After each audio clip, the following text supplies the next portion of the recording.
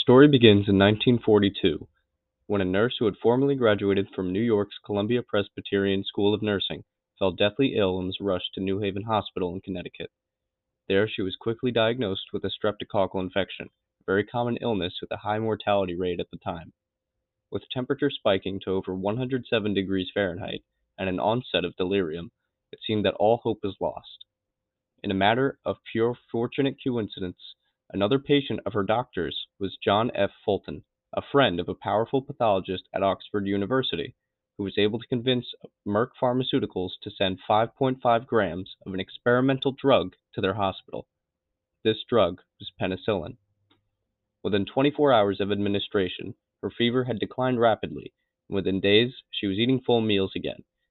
Her rapid recovery from what seemed imminent death went on to save the lives of tens of thousands during the rising Second World War. In another matter of pure coincidence, the discovery of penicillin took place 14 years before Ann Miller's near-death experience, when Alexander Fleming discovered that the secretions from a certain mold could kill some bacteria.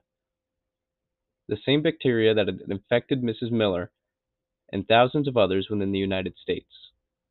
The research on this drug was almost dropped within the following years until that very same researcher at Oxford, Howard Florey, saw hope for the drug. Although its profound use did not come until World War II, where bullets and gas were not the only things killing soldiers and civilians. The advent of penicillin brought hope to the sick and dying soldiers of World War II. For the first time in history, we saw an unprecedented amount of collaboration between scientists, pharmaceutical companies, governments, and distributors. While scientists understood the bactericidal capabilities of the drug, they could not understand how to extract the pure substance. Once they were able to ferment the mold in great quantities, the tides began to change. The common practice for battlefield surgeons consisted of draining the wound, removing large debris, and then leaving it open to heal, which would typically lead to lethal infection. With penicillin, the surgeons could simply clean the wound out, spread penicillin powder over the area, and then close the wound to heal with an incredibly decreased risk of infection. This helped save the lives of upwards of 100,000 men across all the Allied lines.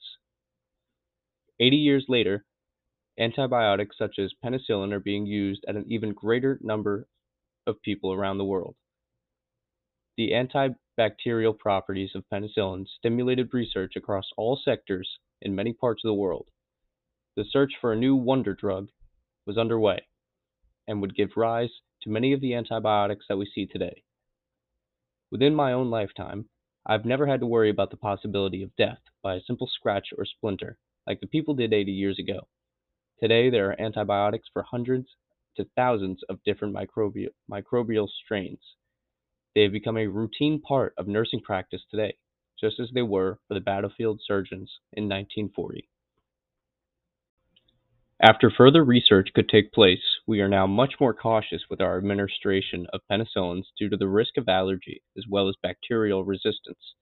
This has become a critical part of our role as nurses to ensure that even our medicines won't harm our patients.